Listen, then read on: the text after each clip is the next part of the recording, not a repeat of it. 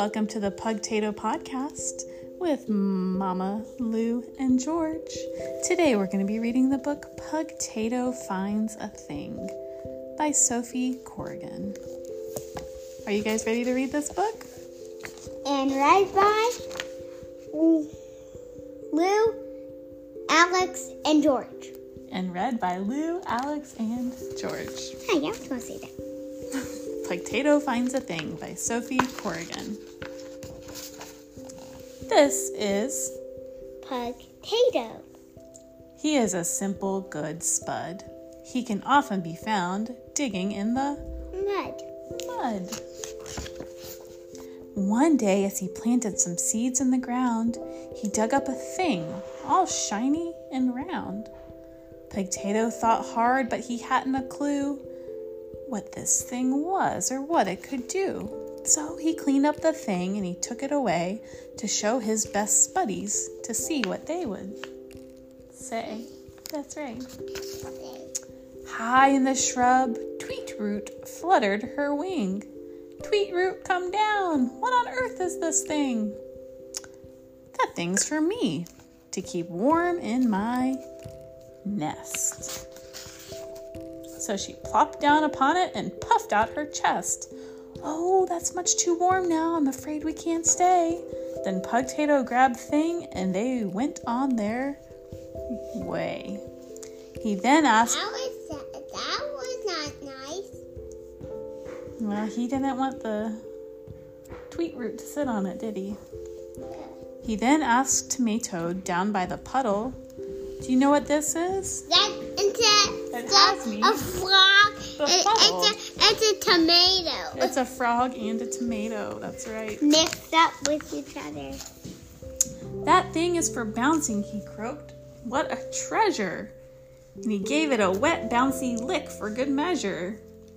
Oh, this won't do, Pugtato said with a sigh. And he took Thing away to give Parsnip a try. Parsnip was napping, which was not a surprise, but a woof from his friend made him open his eyes. Sorry to wake you, but I am confused. Can you tell me how this little thing should be used? Of course, Parsnip purred as he stretched out his paws. That thing is for scratching to sharpen my claws. As soon as Pugtato heard Parsnip's advice, he had second thoughts. Scratching's not very nice. What is Parsnip? A cat. A cat mixed with a parsnip. Mama, what's a parsnip? George thinks it's a white carrot. I had white carrots and the purple carrots and orange carrots. Yep. A parsnip does look like a white carrot. It's a root vegetable.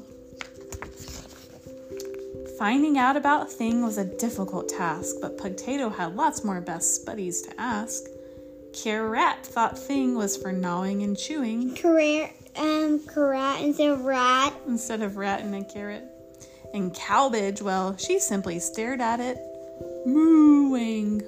I like how confused Pugtato is. Pugtato still doesn't have the answers. He just thinks he just thinks it just moo. He thinks to use it just moo, moo, moo. Pugtato showed Thing to 3 Brussels snouts. Instead of pigs,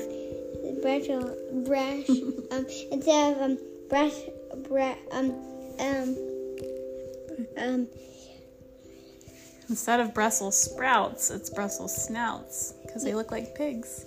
And they're pigs. So they snuffled and snorted that thing all about, but they snuffled so hard it shot up like a spring. Right to Cauliflower, who gave chase to the thing. Cauliflower was sure a new toy had been found as he barked at it, Thing loudly, and tossed it around. Now Pugtato was worried he'd become quite attached. He didn't want Thing to get dirty and scratched, but when Thing rolled away from his best buddy's paws, it landed near Crocoli's big snappy jaws. Instead of crocodile, it's broccoli. Because it looks like broccoli. Hey, that rhymes. Oh dear, yelped Pugtato. That isn't good. It's round. Broccoli is round, right? Yep, it is round. And he ran off with Thing just as fast as he could. It's round when it's cooked. When he came to the field there, mysterious and tall, stood Unicorn on the cob, the wisest of all. Instead of corn, it's a unicorn. You got it. Hello, do you know what this strange thing might be? Like everyone else, you're much smarter than me. Oh, little Pugtato, you must follow your heart, for it holds all the answers and sets you apart. Pugtato stared hard at the thing he had found. Perhaps it's just shy, so it hides underground. I may not know much, but I know when I see a thing that needs hugs.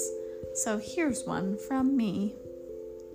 As Pugtato was wagging his cute tato tail, there suddenly appeared a curly kale snail. So the kale snail. Mm-hmm. Yeah, instead of a snail. Instead of a snail, just kale snail. Instead of just a snail, it's a kale snail. That's right. Pugtato was happy despite being muddy. I know what you are. You're my newest, best spuddy. This is Pugtato. He may not feel smart, but he's wiser than most when he follows his heart. Look at all those spuddies. That's the end. All the animals are vegetables. Yeah. Like corn. Like Mama, unicorn on the cob. All right. is it done? Good night, everybody.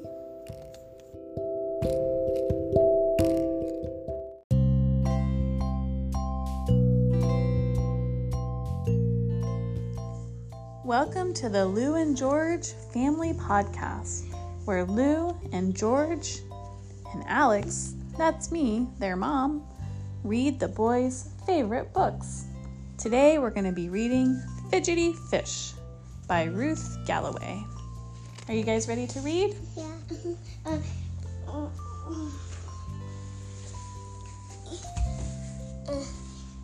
The thing we use to make these podcasts is called an Anchor, and you can get Anchor in your app store.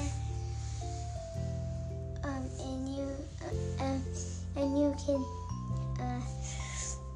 play your podcasts on your phone or your computer.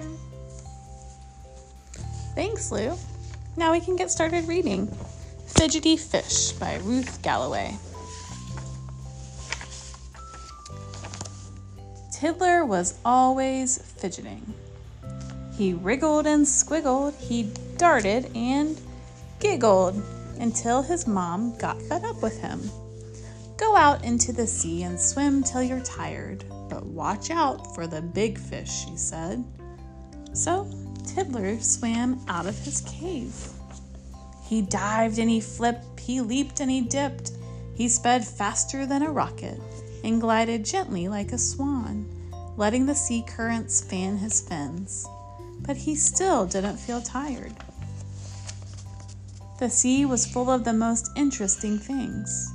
There were limpets that clung and jellyfish that stung, and there was a big, big starfish that didn't do much at all. Hello, said Tiddler, nudging the starfish gently with his nose. The starfish didn't answer. It didn't even move. The crab sidled by, clicking and clacking its big claws. Tiddler wanted to play with it, but the crab scuttled off and disappeared into the seaweed. Tiddler came to a big, dark cave. It looked much more exciting than his cave back home, and Tiddler swam in. Don't go in there. That's the big fish. There's teeth. They think they're rocks. but there's eyes that he doesn't see, and it's actually a big, deep, dark mouth. So he's swimming into a big fish's mouth. Oh my gosh. It's the biggest fish. Snap! Everything went dark. Tiddler was trapped inside the big fish. He trembled and shivered, and he shook and he quivered, until the big fish's tummy began to feel very funny indeed. It rumbled and grumbled. Right? Yeah, I think he's feeling sick. You're right, George. There's 4 teeth on him, and he's big and blue with purple dots. He does have purple dots. And he has pink dots, and he's purple. It turned and it tumbled. It fluttered and groaned and mumbled and moaned. Suddenly, the big fish burped and burped. Whoosh! Out shot Tiddler. He escaped. He shot past the jellyfish and the clickety crab hiding in the weeds, past the starfish and straight through his own front door. I hope you've used up all that energy, said his mom. But she would have to wait until the morning to hear about his adventures, because Tiddler was already fast asleep. Instead of these, there's Bubbles are coming out of his mouth. And that's the end of the book. because that's his breathing. He breathes water. Thank you for listening. We'll see you next time. Goodbye and good night. Okay, you guys want to add music? I want to do the same music we just did.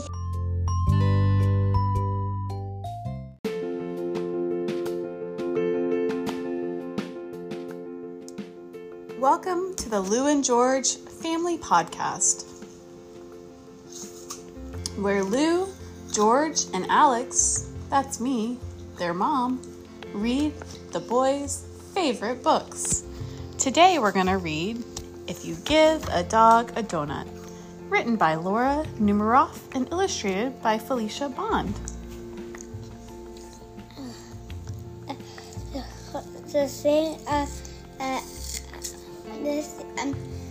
the thing we use to make this podcast is called Anchor. You can get Anchor at your app store, and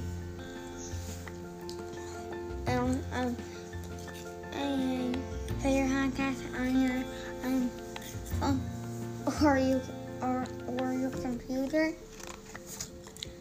Thank you, Lou. And you don't need to worry about the only thing. It works for you. It works all for you. Thank you, Lou. And now we can read our book, If You Give a Dog a Donut. If you give a dog a donut, he'll ask for some apple juice to go with it. Lou's eating an apple right now. When you give him the juice, he'll drink it all up. Then he'll ask for more. There won't be any left, so he'll want to make his own. He'll go outside to pick apples. When he's up in the tree, he'll toss you one. Throwing the apple will make him think of Baseball. baseball. He ate one apple. He ate an apple? Yeah, he took a bite out of one. He'll want to play. You'll have to get a ball and a glove. Of course, he'll also need a bat. He'll ask you to pitch. I win. Win.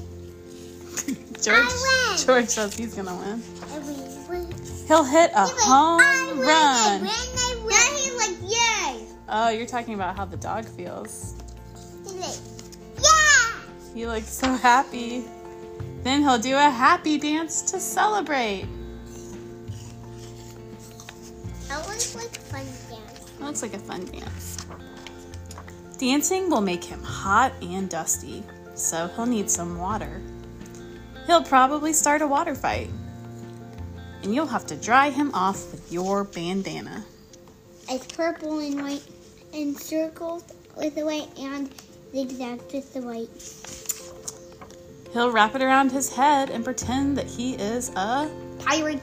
And there's things on his hands, and he's holding a stick, and it's touching the ground, and he has on one foot and a bandana. Thanks, Lou. Then he'll want to go on a treasure hunt. Wow, look what he found. Lots of junk. Yeah, it looks like junk to me. Boring. He'll find an old kite and want to make one himself. Hey, that's my symbol at school. Yep, kite Lou. You'll have to get him some sticks, paper, and string. When the kite is finished, he'll want to fly it. Well, you can barely see him. It will go higher and higher until it gets tangled in the apple tree. The tree will remind him of apple juice, so he'll probably ask you for some. I like an apple. And chances are... Mom, you remember how to make raisins? Yeah. All you do is squish a grape really hard a bunch of times, and it turns into a freshly picked raisin. Okay. If he asks you for some apple juice, he'll want Donut to go with it. a donut to go with I it. want apple. I want donut. And that's the end of our story today. Thank you and good night.